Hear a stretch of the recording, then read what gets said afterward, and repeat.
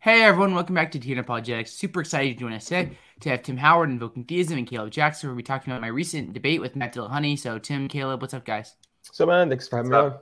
Yeah, I'm thanks. excited. So, hopefully, if you're listening to this, you've listened to the debate. We're not going to play a lot of clips, if any. So, I'd encourage you before you listen to this review, go listen to the actual debate. But yeah, let's just dive into it. So, before we get into the meat, we'll start with Tim and then go to Caleb. Give me 30 seconds or a minute. What are your initial thoughts about everything that transpired this past Friday?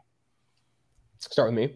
Yeah, go with you. Start with you, Tim. Okay, yeah. So I think it was awesome because what you basically are doing is you are advancing the Swinburne agenda. Really, what it is you gave a Swinburne style, very brief cumulative case preventing that in this debate setting, and you were taking a Bayesian approach to it, such as you have two criterion. You have the intrinsic probability, and then you have the explanatory power. And so you went over intrinsic probability, and then you went over explanatory power, as you should do, and as we do when we do these rival theory comparisons. And then you started talking about things in which you think are more likely on theism. And what's really interesting is that what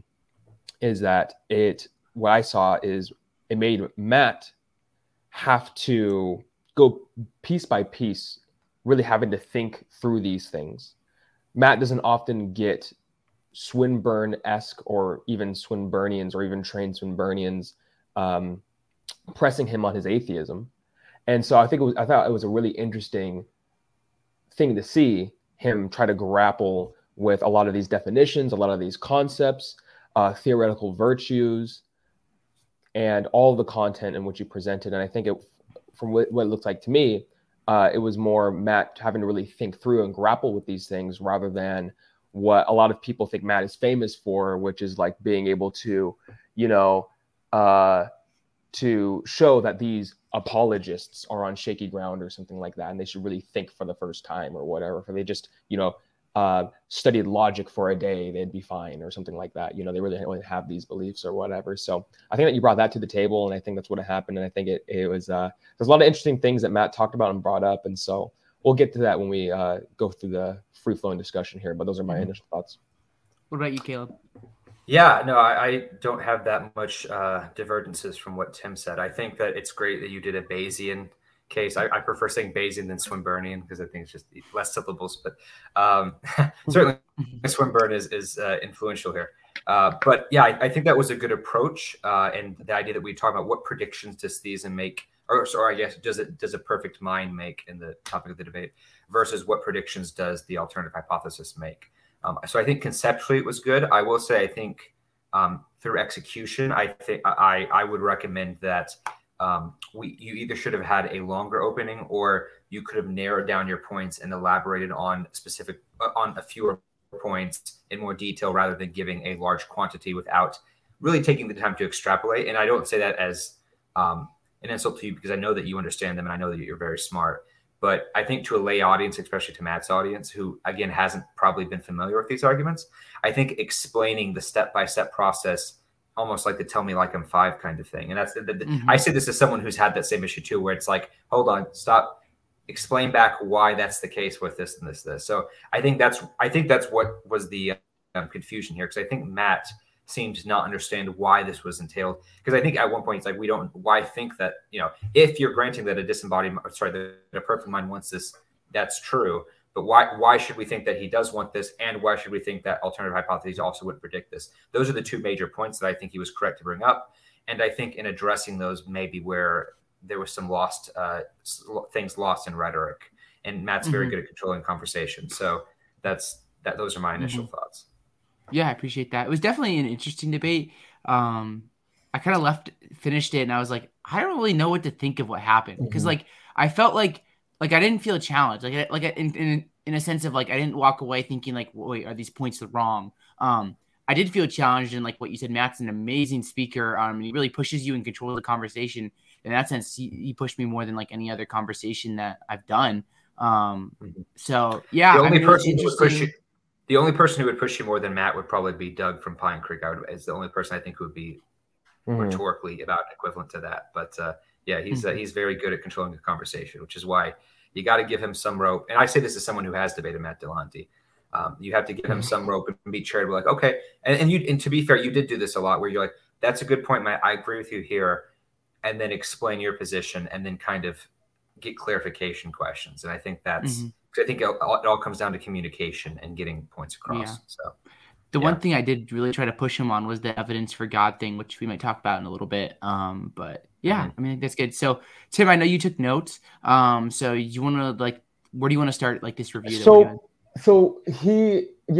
you. So one thing I want to say real quick is that the difference between what you presented, Zach, and what Matt usually engages in or how Matt thinks about things is you want to be in the philosophy room. You want to be in the room where a discussion can go 3 hours, where basically you're going definition by definition, concept by concept, and you're teasing out where are our agreements, where are our disagreements, how can we bridge these disagreements, what are the underlying philosophical principles or ideas that are fueling our diverging opinions about where we're disagreeing on these said concepts, right? And that's what philosophers really want to do. And so you're more interested in that, right? And that's really like, if you're going to present a Swinburnian case, like it takes a while to flesh it out. And this is why people like Paul Draper, I think it's very respectable. He says, hey, listen, I don't do debates like this anymore because you can't do it like this, right? You can't do it justice this way. So kudos to you to trying to kind of, find a sweet spot, right? The Goldilocks spot in having to do this in the debate format. And so I think that's what it is, right? Like that's literally like at least what I'd be more interested in. I'm not really interested in being extremely rhetorically strong. I want to explore the other person's viewpoint enough to the point where we really, really, really see like where the disagreement's coming from. So I just want to say that, and I think that's like you guys are coming from two different areas in that. And Matt usually has this initial barrier to entry skepticism that he approaches these conversations with, because it's almost like this like he doesn't want to be hit from an angle that he doesn't see, right? And so Matt wants to be able to see all the angles. Like, what is this person trying to do here? It's almost as if, I'm not saying that Matt is assuming ill intent, but he is so keen on not granting things that maybe there's more he could grant than he thinks. And that you're not coming to this conversation trying to defend a tribe, but rather you're actually trying to do good philosophy. So that's my first point. So Matt has a problem with the concept of perfection. And because you were using perfect mind, right? And that's fine. That's what that's what you prefer to say. But he kept saying this like, oh, the debate is God more probable, or is God the best explanation? And I don't know where he got that from, because your literal case is probabilistic. So the question, like if you want to say perfect mind is God, right, which most people are thinking that's what you're doing, then like, yeah, like it is about, is God more probable? But he really had a tension with the concept of perfection or perfect mind, right? And he went a long time. He went a decent amount of time on that. I found that pretty interesting, because everything he was bringing up about perfection and his issues with it are like what you initially think about and ask, like before you've really studied it. And I'm not even trying to like say it as in like, oh, Matt is like, he's not learned and whatever, so like don't even listen to him. But it's interesting to see that like, yeah, like I remember when I was first reading Necessary Existence by Proust and Rasmussen, and I was studying a lot of the academic literature on perfect being theism. I remember I was asking myself these questions in the back of my head.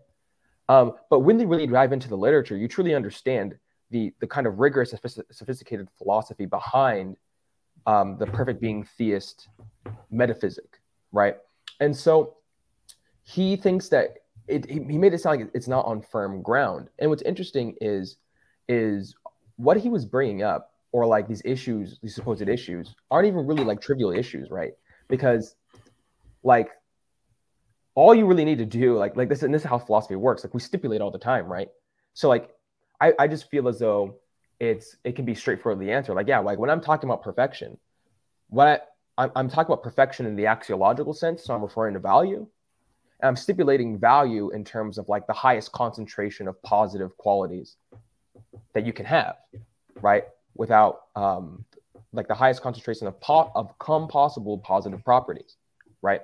And then whatever you think that is, that's what a perfect entity is, right? And then we can have a further conversation about, because perfect being theists, they don't all agree what all of the positive properties are, right? Some think that like omnisubjectivity is a positive property that needs to be included in a perfect being theist metaphysic, and some don't. Some think that omniscience to the degree of, knowing counterfactuals about freedom is a perfection, and some don't think that's perfection for other reasons, right? And so when we're talking about perfection, we just really need to understand like how we're using it. Really, what we're saying is there is some purely primitive, unqualified, positive attribution here about this entity that I'm talking about. And then you can bring in whatever axiology, whatever you think is the best way to evaluate value, you can bring that into the conversation. So for Matt, it's like on prima facie, it seems like he's bringing up something that might be like, there might be an actual tension here, but really there's not. It just needs to be fleshed out more. It's like, yeah, like we just need to like talk about how we view value. And then what would that value look like if it was completely unqualified? And so I didn't really find that to be like problematic at all for perfect being theists. I didn't find it to be a problematic for any perfect being theism ever really presented. So that's my first thought about his kind of gripe with perfection. Because a lot of people are like, well, perfection's subjective or whatever and stuff. And really what they mean is that people disagree on what they think perfection entails, or what perfection epistemically predicts about itself. And that's fine. We can have that conversation. But for your case to be coherent, you just need to stipulatively have your own understanding of it that lines up with everything else in your case for it to go through. So anyways, I'll leave it up to you guys to take the rest. Yeah, that's great. Caleb, what are your thoughts about all that? And you're on mute, just so you know. I can speak now. Uh-oh. Okay. No. There's a lot there.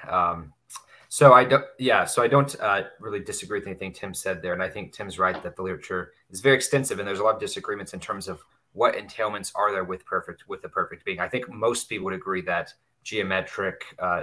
no limits on geometry. So like spaceless, kind of timeless, these like general qualities. But when you get into like epistemic, can a perfect being know the future? Can it not know the future? Does it have middle knowledge? Can it know counterfactuals? Does it have omnisubjectivity? These are things that I think are debated. So I think what one needs to do is to start with, I think I said this earlier, what a perfect being, what it means to be perfect, how we get those properties, the omni properties, and then how do we get from those omni properties to what predictions we would expect this being to make. So, okay, God wants to make the universe with embodied moral agents. Okay, so then we would have to explain why are moral agents more valuable than not moral agents? Why do they have to be embodied and so forth? So you can make those arguments, and there are arguments out there, but I think just throwing it on there and just using the term embodied moral agent is itself a little bit premature.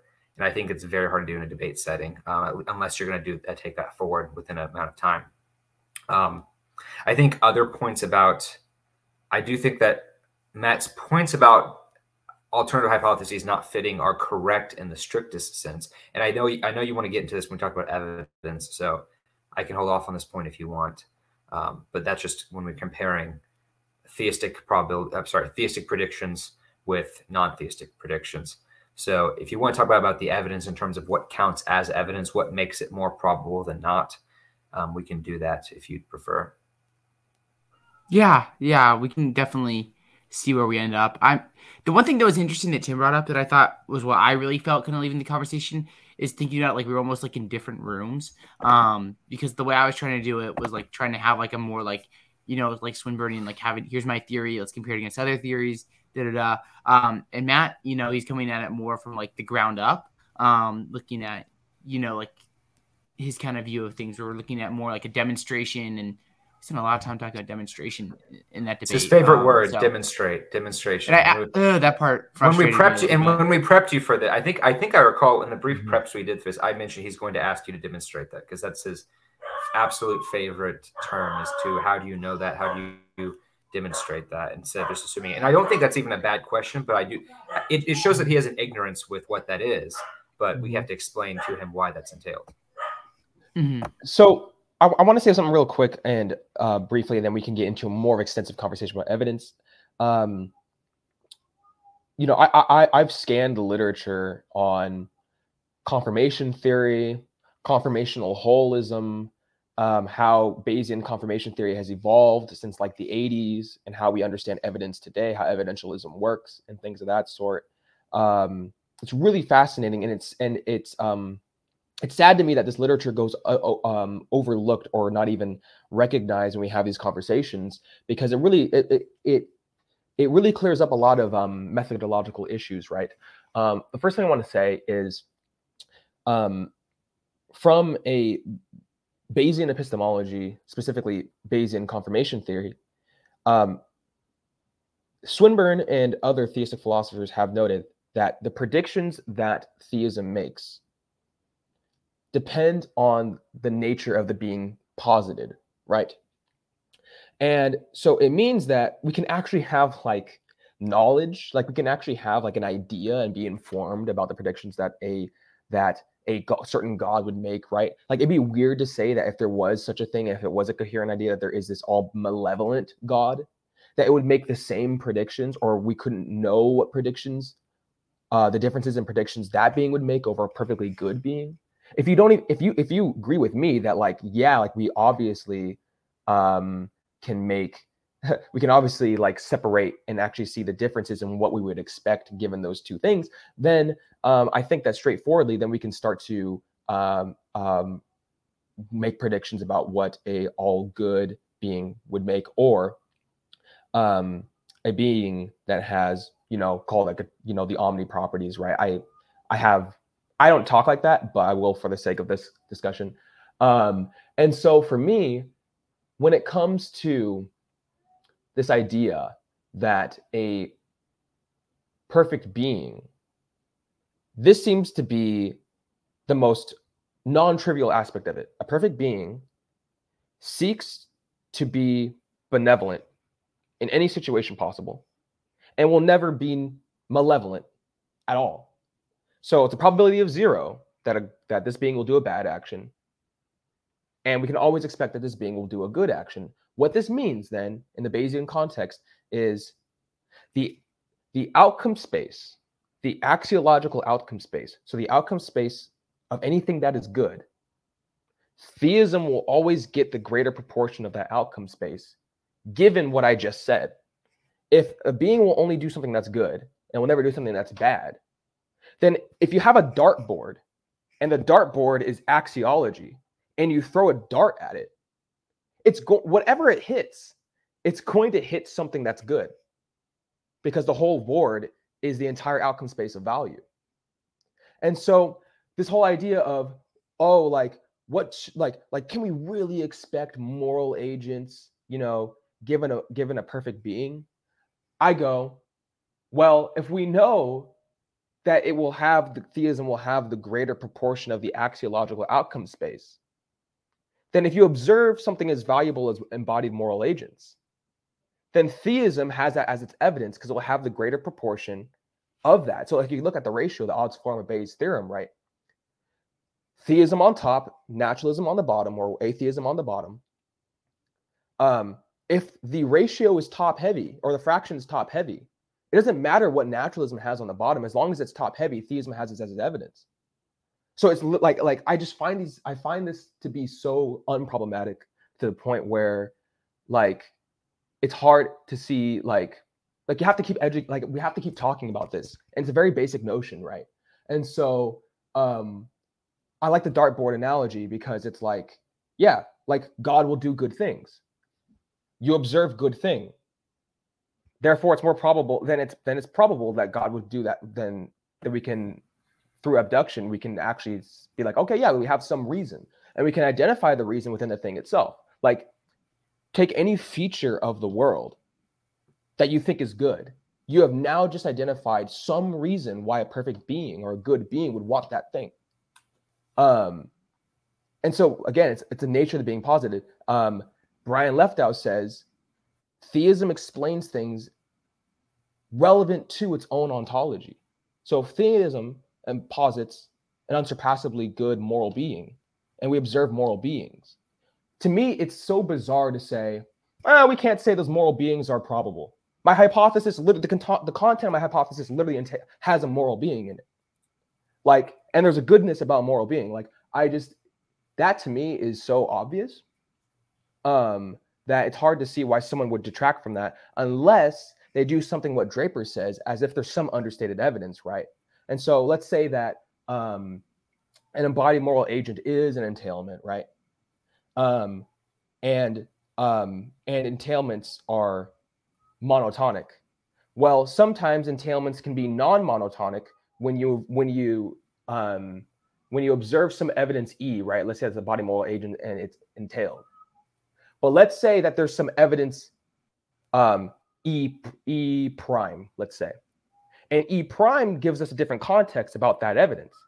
And the E prime actually works against what we initially thought about said evidence in E. Then that can present itself as a defeater for what we first thought was evidence. But that needs to happen.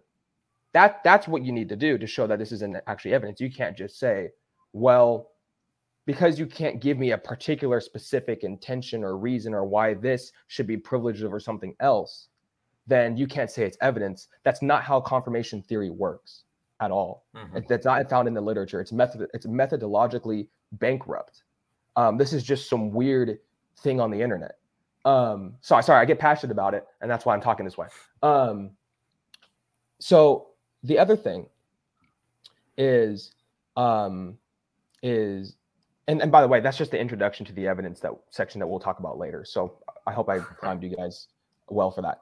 The second thing that Matt goes on about is the supposed unsurpassable difficulties in investigating or demonstrating the existence of a perfect mind. And I find it interesting because he never really, at least in his first initial response to your opening, he made it seem like, how could we possibly demonstrate this? And things of that sort. And for me, I just look at the work of Joshua C. Jawadi, who's like, yeah, we do it through metaphysics. Here, boom, modality. Here, boom, grounding. So anyway, I just find it interesting that I don't want to assume too much of what he's thinking, but maybe he might have more of an empiricist idea of investigate, and maybe he's not allowing for metaphysical demonstration. And maybe he thinks that a metaphysical demonstration is invalid or doesn't have a good foundation or something, or we should be weary of it or something like that. But I'll just leave it to you guys. I've talked for a long time. I'm sorry. Go ahead. All I would say is, like, one of the things I really struggled to understand was Matt's concept of evidence. That's like way back when we talked about Tim. We talked a little bit about this debate. You talked about the moral agents test, like looking at like moral agents and saying like they're more expected on theism than atheism.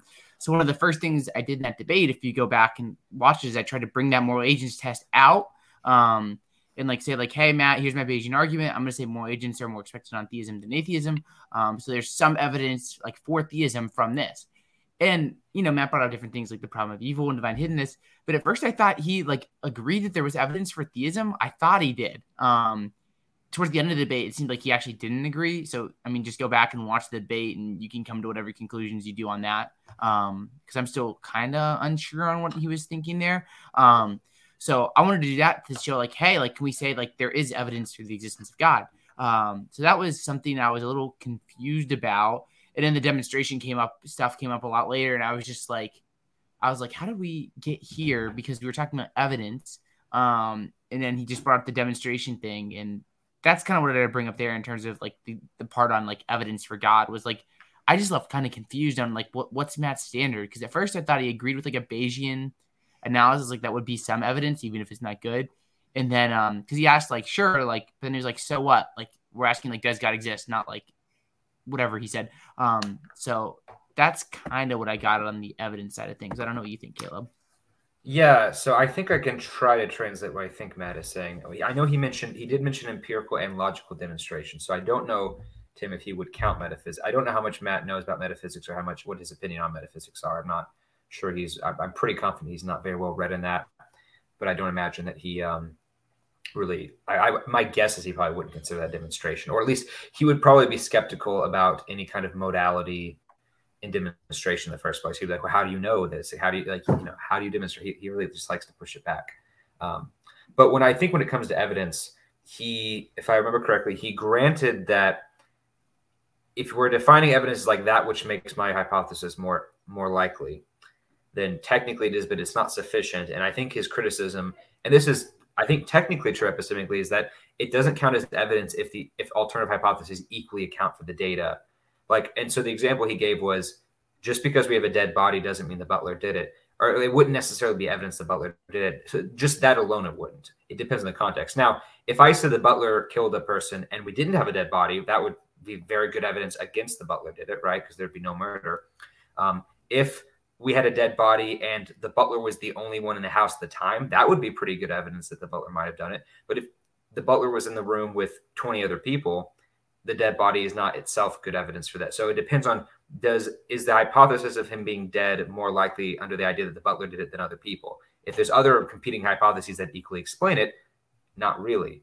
So it depends. So that's kind of the thing it hinges on. Same with like the, I think he gave the pretty standard atheist parody of like, universe creating pixies. Like the fact we observe a universe is consistent with the idea that universe creating pixies did it. But then when you go and do an internal critique of what it means to be a universe creating pixie and the metaphysics of that wouldn't take into proper account of the other things we observe. So you do have to take the evidence as a whole. And I think that he did push back on some of the things you said about like, well, if beauty is predicted under theism, isn't ugliness not predicted under theism? And if moral knowledge is expected under theism, isn't moral disagreement also like, isn't that also surprising that people would disagree with morals if moral knowledge is that? Like, wouldn't you expect that under naturalism for people to be confused and debate and kind of make up their own thing? So that's what I think it comes down to. I don't know Matt's opinion on moral. Well, I know that he holds to, I think he's more of a pragmatist when it comes to morality in the sense that he thinks human flourishing,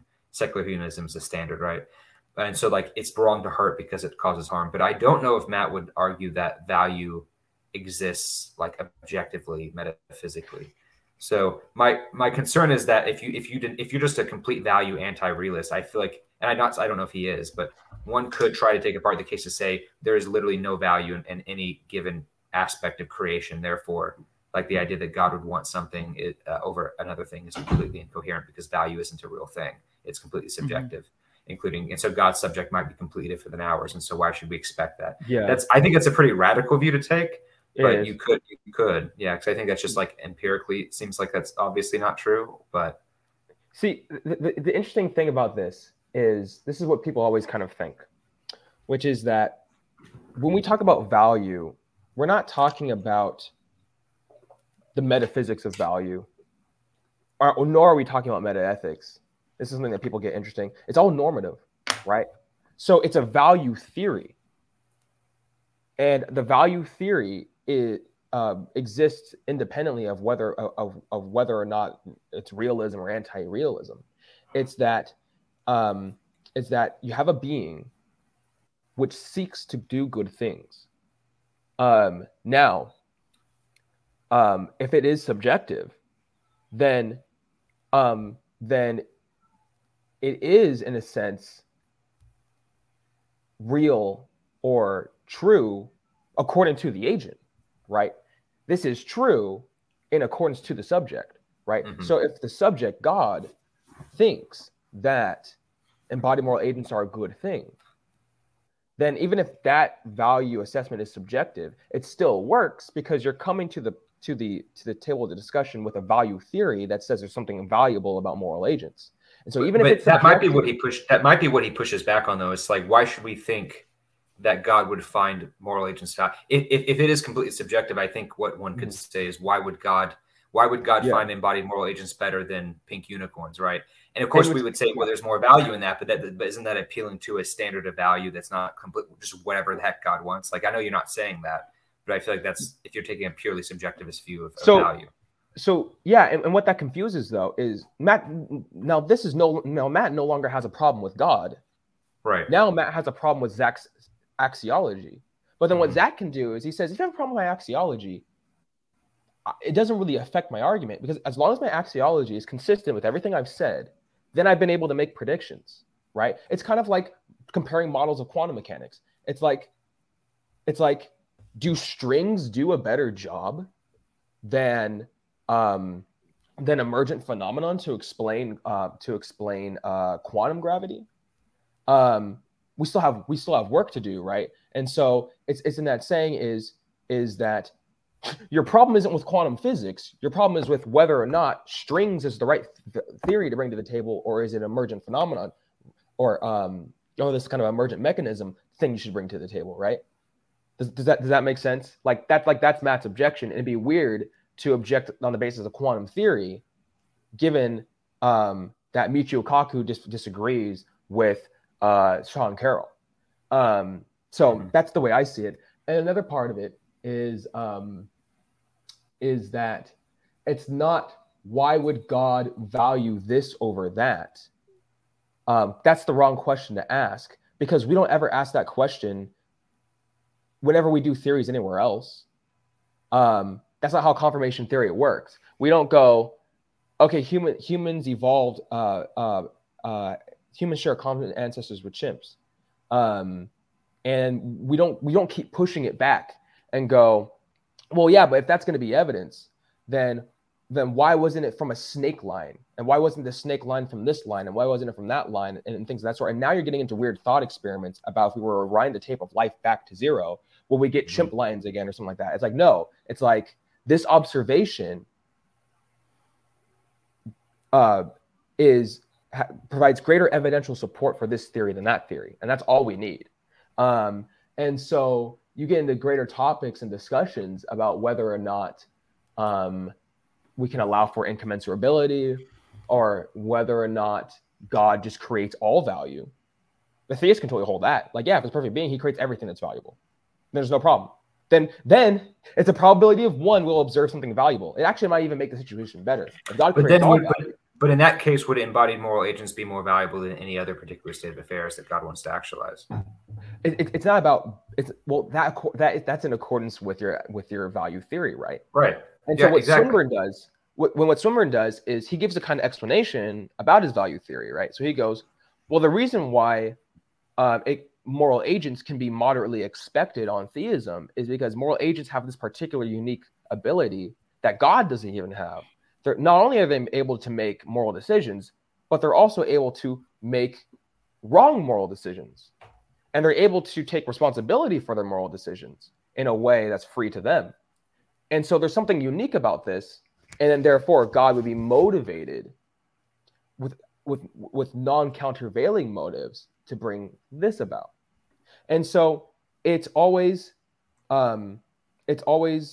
these conversations are always abductive, right? We're always going from observation, and then we look at the hypothesis, right?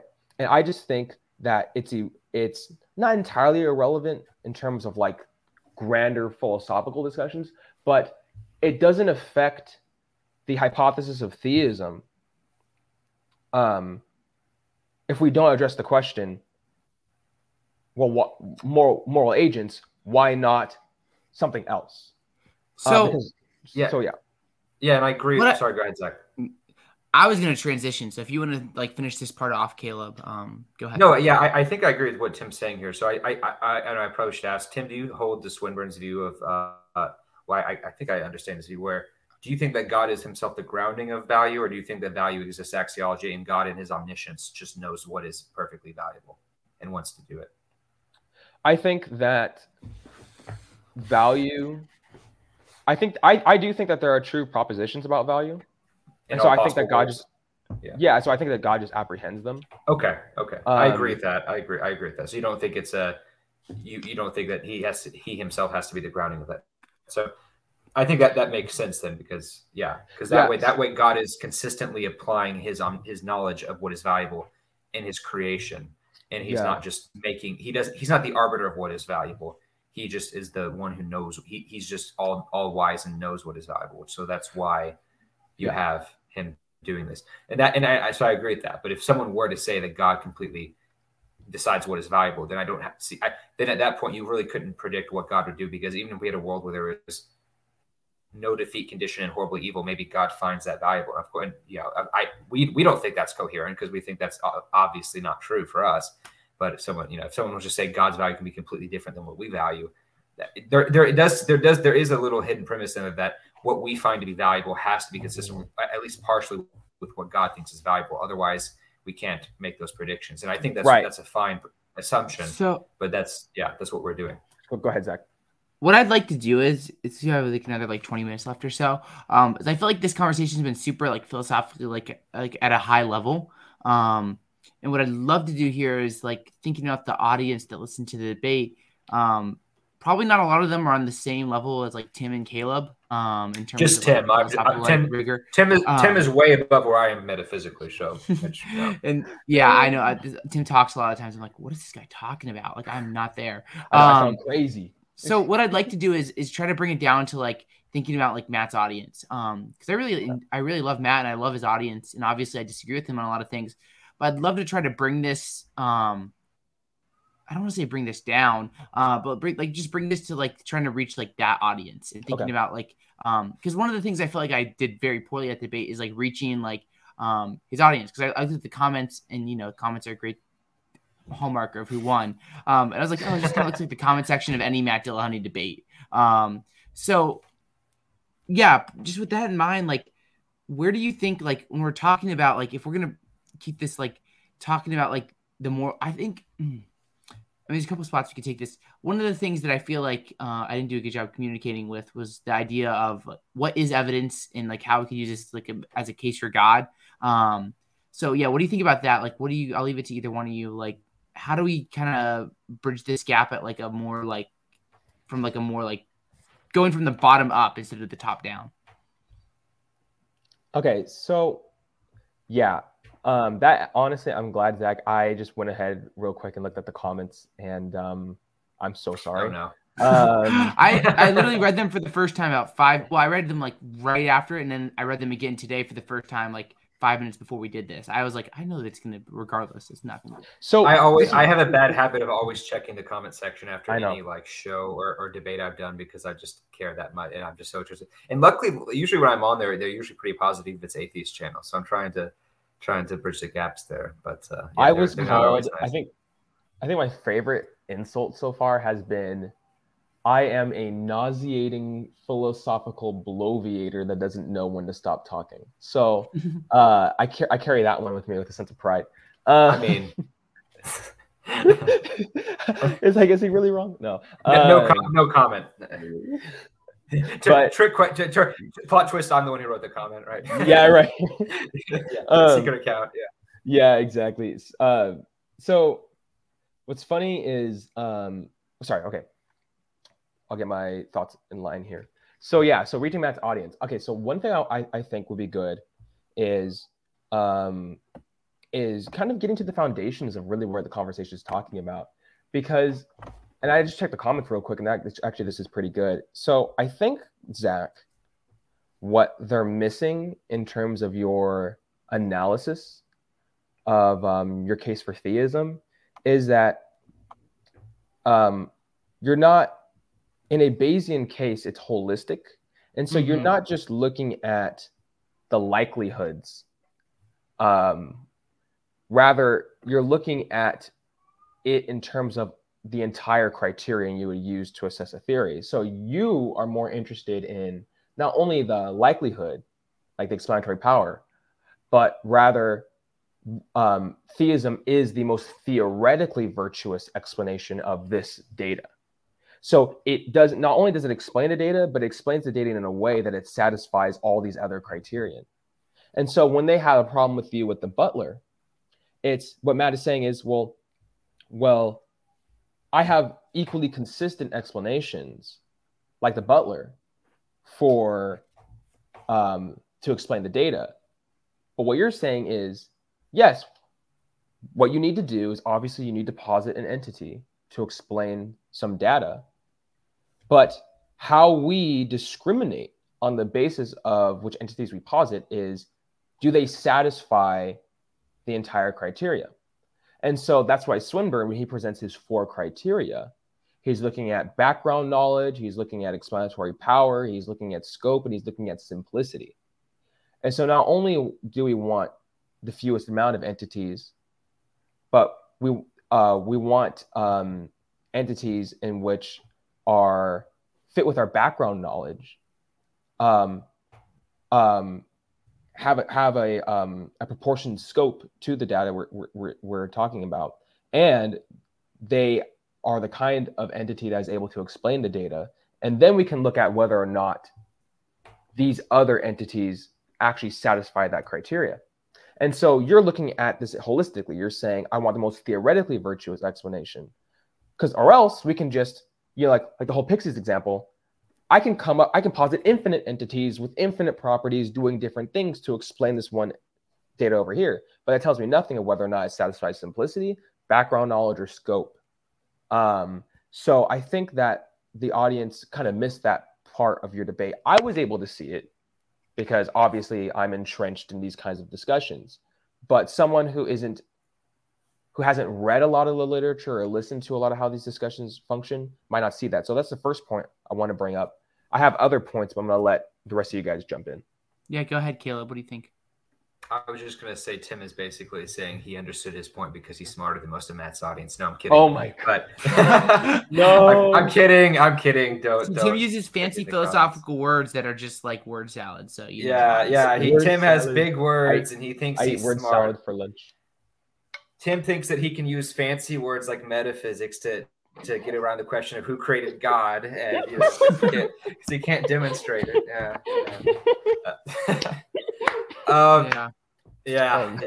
I would. Gosh, the fact that Tim always goes before me, I feel like I'm having to ride his tail here. But I guess if I was talking to the average person on that channel, or even to Matt, I would probably try to go like, okay, what do we mean by perfect? You probably would have to do some kind of contingency argument to get to the idea of why this needs to be perfect. And I know that you did do that, Zach, with the limits, but I don't think it was explained. It wasn't. I should have developed that more. You could do it. You could do a 25-minute opening with just the contingency argument and not even go into the other stuff. So when you have that plus all the entailments plus all that in one like 10-minute setting, it's I think almost unmanageable. Mm-hmm. And so now what could have happened is that you all could have discussed these points and you could have elaborated and say, okay, I understand why you're asking that. Here's how I would demonstrate that. But unfortunately, it didn't get to that because I think there were quibblings about Matt's definition of evidence and about other stuff like that. And I think that's what was frustrating. So I think there was a lack of communication. And I think Matt didn't necessarily seem like he wanted to go down the route of looking at like when he brought up quantum mechanics, he hated that. He was like, well, neither of us are experts in the field, so should we even talk about that? I don't think the point that you're making is that like, oh, I understand. You're just saying that there are different models, probably 10 different interpretations. And I'm not saying that I understand them, but that there can be rational disagreement in that area. So that's the point you were making. But Matt was like, oh, I thought you were just going to make an argument from quantum mechanics, even though you don't understand it. And that's not what you were trying to say. Mm-mm. So yeah, it's definitely communicable for sure. And that's why I think defining terms well is good. Defining perfection is good, and defining why God's values should match up with ours, why we take observations we make and then work them back, which is what we do in science. So all of that is important. And I think this was just I appreciate the uniqueness of the approach you took in the topic, but I think this is really hard to do in the conditions you had. And I think that the terminologies of perfect mind got kind of extrapolated, because you could just do like, what is a mind? Like itself a whole other, because he was like, what's the difference between a perfect mind versus a mostly perfect mind versus all this stuff? Like, how would we? And so it could have been his thing. Well, given arbitrary limits, an imperfect mind, we would ask, why is it that it's imperfect and not perfect? Like, why is it that it has these qualities that are lacking? And so that could have been how it could have been answered. But that's interesting, because Matt, you just made me realize just now, Matt seemed to understand that point when he made his argument. Yeah, this is interesting. He might have contradicted himself. Maybe he did, yeah.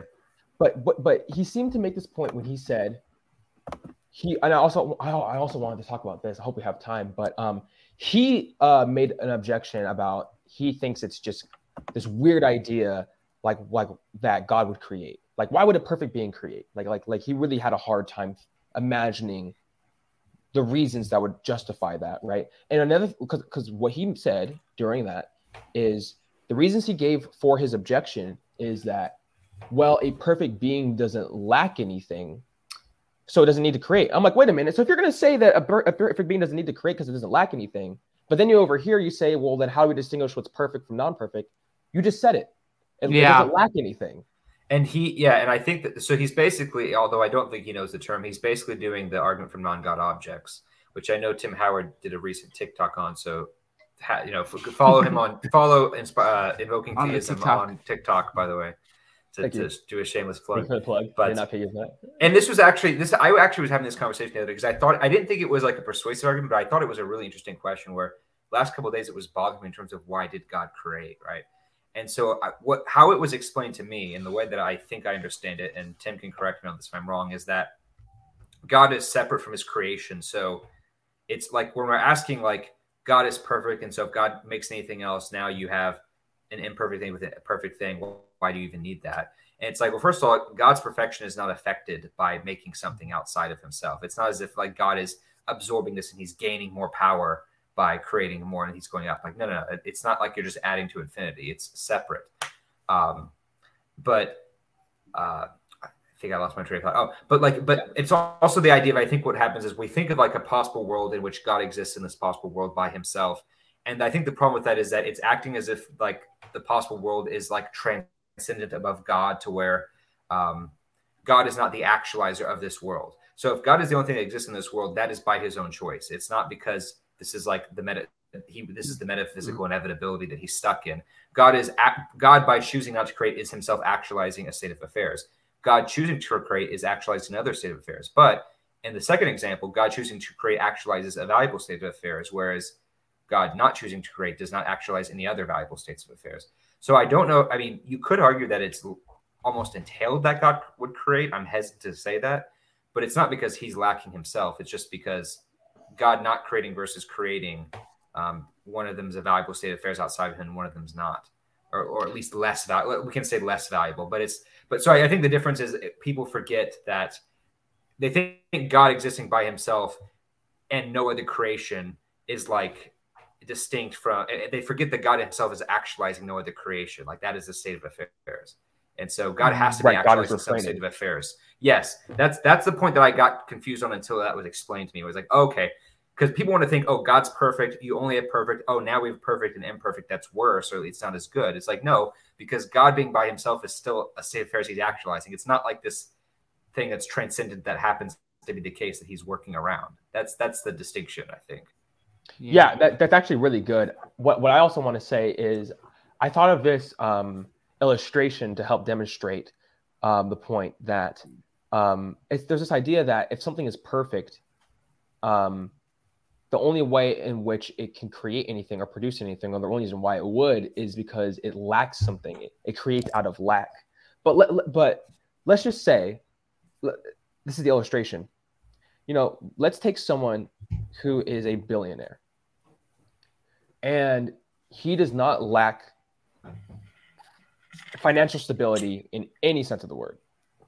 Has enough money for he's a billionaire, right? Is the billionaire?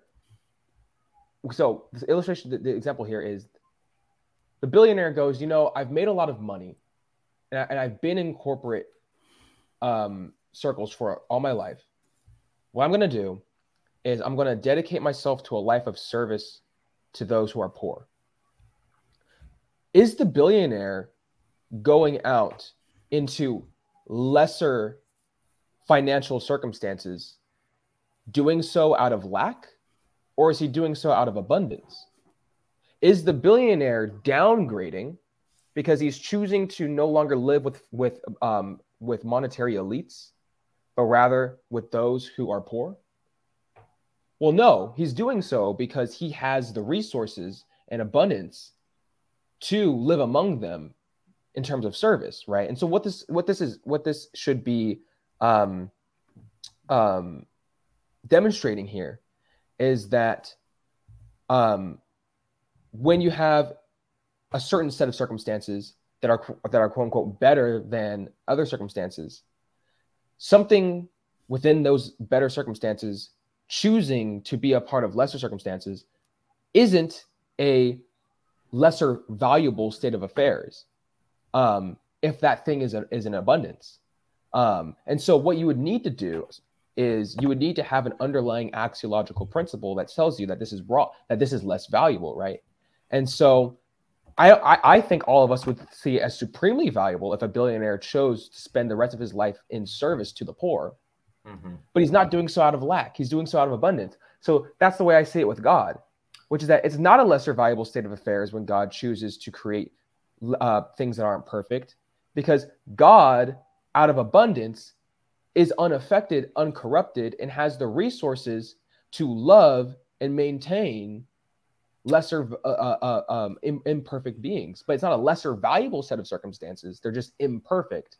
And so God creates out of abundance because God has the resources to, not because he needs to gain something. And so this is also why I think that theism, perfect being theism, has greater explanatory power than some of these Eastern idealist philosophies that says that, you know, the universe created things and created mental subjects because it wanted to experience reality in a variety of different ways. Well, to me, that sounds like it lacks something, right? It doesn't know what reality is like unless it diffuses itself into various subjects.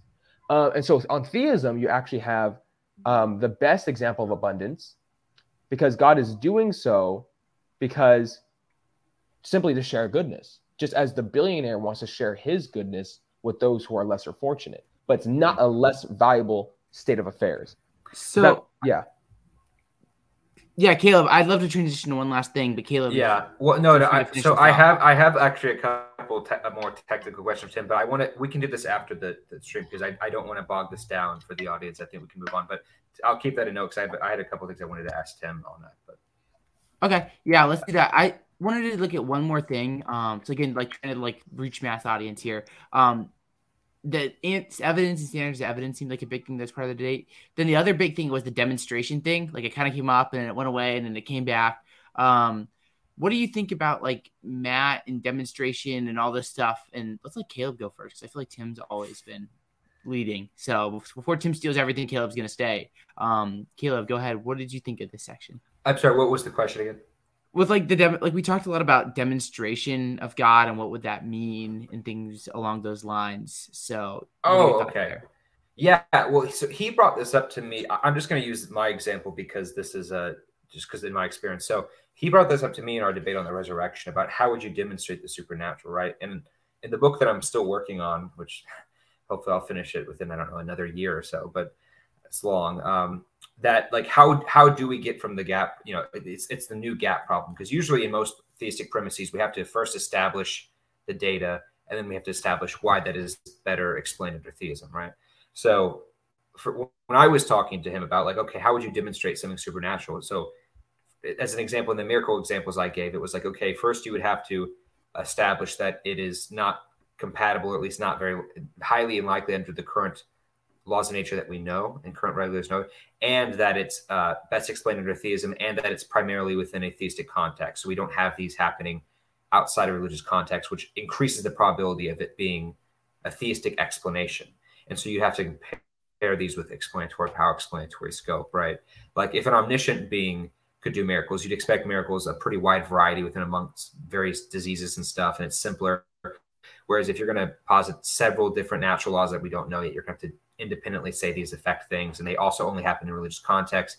It has a lot more assumptions and a lot more ad hoc deviation. So that's an example empirically how you could do that with that particular argument. So when we go back to what you were saying in terms of like, okay, so how would we demonstrate a perfect mind in that case? I think we would have to go and do what you essentially did, say, here's what we would expect given a perfect mind. And I think that's what he was skeptical. I think that when you asked him, I think he granted that if it were the case that this data was more expected under the unembodied mind hypothesis versus the not unembodied mind hypothesis, that would be some evidence. Now, you have to balance that with potential counter evidence. You have to look at why is the case that this is more expected and why is it the case that the other one is not expected. So you have to conflate all of that. And simplicity, as you said, as well. So it's a combination of different things. But I think working backwards is good and saying, here's what how do we define supernatural? What qualities does that entail?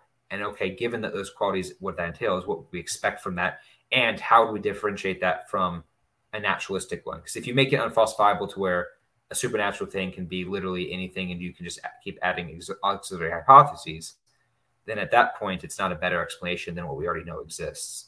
So that's why the universe making pixies isn't a good example, because although, yes, it would explain the universe, you would have to talk about what does it mean to be a pixie? Does that mean they have wings? If so, like, are they arbitrarily limited by space and time? What is it the case? Are they omniscient? You have to ask all these questions in your model. We're not just taking evidence in isolation. We have to look at the whole theory, right?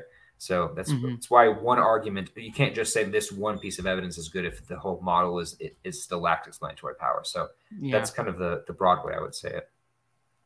That's great. Tim, anything you want to add to that? Yeah, it's kind of going back to what I was saying earlier, which is like, yeah, we're looking for the most theoretically virtuous explanation. And so we have an explanatory criteria, right? And that can delimit what hypotheses will be more probable given some set of data or something like that. And so, for example, like, this is what Swinburne does is he says, okay, like, if I'm going to take some set of data, right, the data is going to be let's say, embodied moral agents, and he's going to say, okay, well, if I have this 4 explanatory criteria, then what kind of entity, what kind of hypothesis will allow us to expect this data while it satisfies the criteria? And he goes, okay, well, I need to posit some entity with some properties, right? That's what you need to do. And so it's going to have to at least have the power to bring it about. Well, then you go, okay, well then, but what would be the simplest explanation given that it has the power to bring it about? Well, if I have no countervailing reasons to think that I should add any kind of specifications to its power, we're just going to say that its power is unqualified. So then you get omnipotence, right? We're going to say, okay. But then what does omnipotence mean? Well, omnipotence gives you, and then he starts to entail it, right? He goes from omnipotence to knowledge, and the conjunction of the two gives you goodness. And then you go, oh, okay, well, then if we're going to explain in terms of those properties, well, it seems that embodied moral agents are a good thing. Okay, well, then this hypothesis makes sense given this. And so now I have a simple hypothesis. I'm able to explain it. Does it fit with background knowledge? And you can start to get into that stuff. And then you're like, okay, well, then let me go look at some alternative hypotheses. And what he wants to do is he wants to look at it in terms of the prior probability of the evidence, right? So he's going to say, well, what's the prior probability of just observing embodied moral agents? And because he's going to say that's going to be the negation of a hypothesis. And he's going to say, well, then you get into conversations of what's going to inform the prior probability. Well, the prior probabilities must be informed by some higher order background explanatory theory. And that could either be a posteriori or a priori. If he's going to say that if it's a posteriori, then it's just going to be a brute empirical fact that you have embodied moral agents. But that doesn't explain anything. That keeps it very surprising. You have a mystery that's that's on explanation. So theism gets rid of that mystery. But if it's a priori, then you have some like metaphysical kind of naturalism background that says, well, there's like a disposition to bring about moral agents. But you ask, okay, why does it have a disposition to bring about moral agents? Well, that's just the way the laws work. And then Swinburne's going to say, well, I can get rid of that bruteness because I can say because it's good. And omnipotence and omniscience gives you goodness. And then that gives you the idea that it would only do something that's good. So this is how you can work with the explanatory criteria and do that, right? And so really what it is, it's just understanding the philosophy of science. And this is why Swinburne spent decades understanding the philosophy of science before he ever started publishing the philosophy of religion. And I think it really helps. So like, just read the philosophy of science. Well, I think this has been super great. Where do we want to start to right now? Let's close this off. Tim or Caleb, whoever wants to go first, just kind of leave like your final thoughts and anything. Caleb, go first. Final thoughts, I think, are that I'm sure Matt will make a Atheist Debates review within the next few days of it. So I'm excited to see how that goes. Not to brag, but he did do 2 videos on me. So I think I have that privilege that I don't know if any other debater he's done that. But I'm curious to see his thoughts on it. And I'm guessing that he probably won't reflect on most of the stuff that we've said because I doubt he'll see this video. But I think that overall, to summarize, I think your approach is very good. And I think we were all on the same page. I think in hindsight, if we could go back, maybe we would have tried to narrow it down. Maybe did Tim just leave? Tim left and is back. Oh, there we go. Yeah, there you go. And that we would try to make sure that we're explaining our entailments and demonstrating, quote unquote, in his language, why goodness is a better explanation than bruteness, right? So that's how I would end. And I think that overall, the concept of your opening statement was very good. And so I think that was a very highbrow, sophisticated approach that very few people have actually taken with Matt. So. Yeah. Do you have anything you want to add here, Tim? No, I agree with everything, man. It was a good job putting yourself out there like that and trying to raise the bar of the discussion. Yeah. Well, I appreciate both of you guys coming on, and I appreciate Matt for doing the debate. And I hope people find this edifying. And like the whole goal of like having conversations like this isn't like to like slam dunk on anyone, but more to just like further the conversation and keep talking and asking questions. So that's that. Tim, Caleb, thank you for joining me. Really appreciate you guys and your time. There'll be links down below for how people can follow you and connect with you. Though if you have been following this channel, I'm sure you will know Tim and Caleb by now. And that's it. This is Human Apologetics. If you're new, be sure to like, subscribe, all that fun stuff. And if you value what we do, please consider becoming a patron at patreon.com/HumanApologetics. You can join for as little as $1 a month, and support goes a long ways. But that's it. God bless, and we'll catch you next time.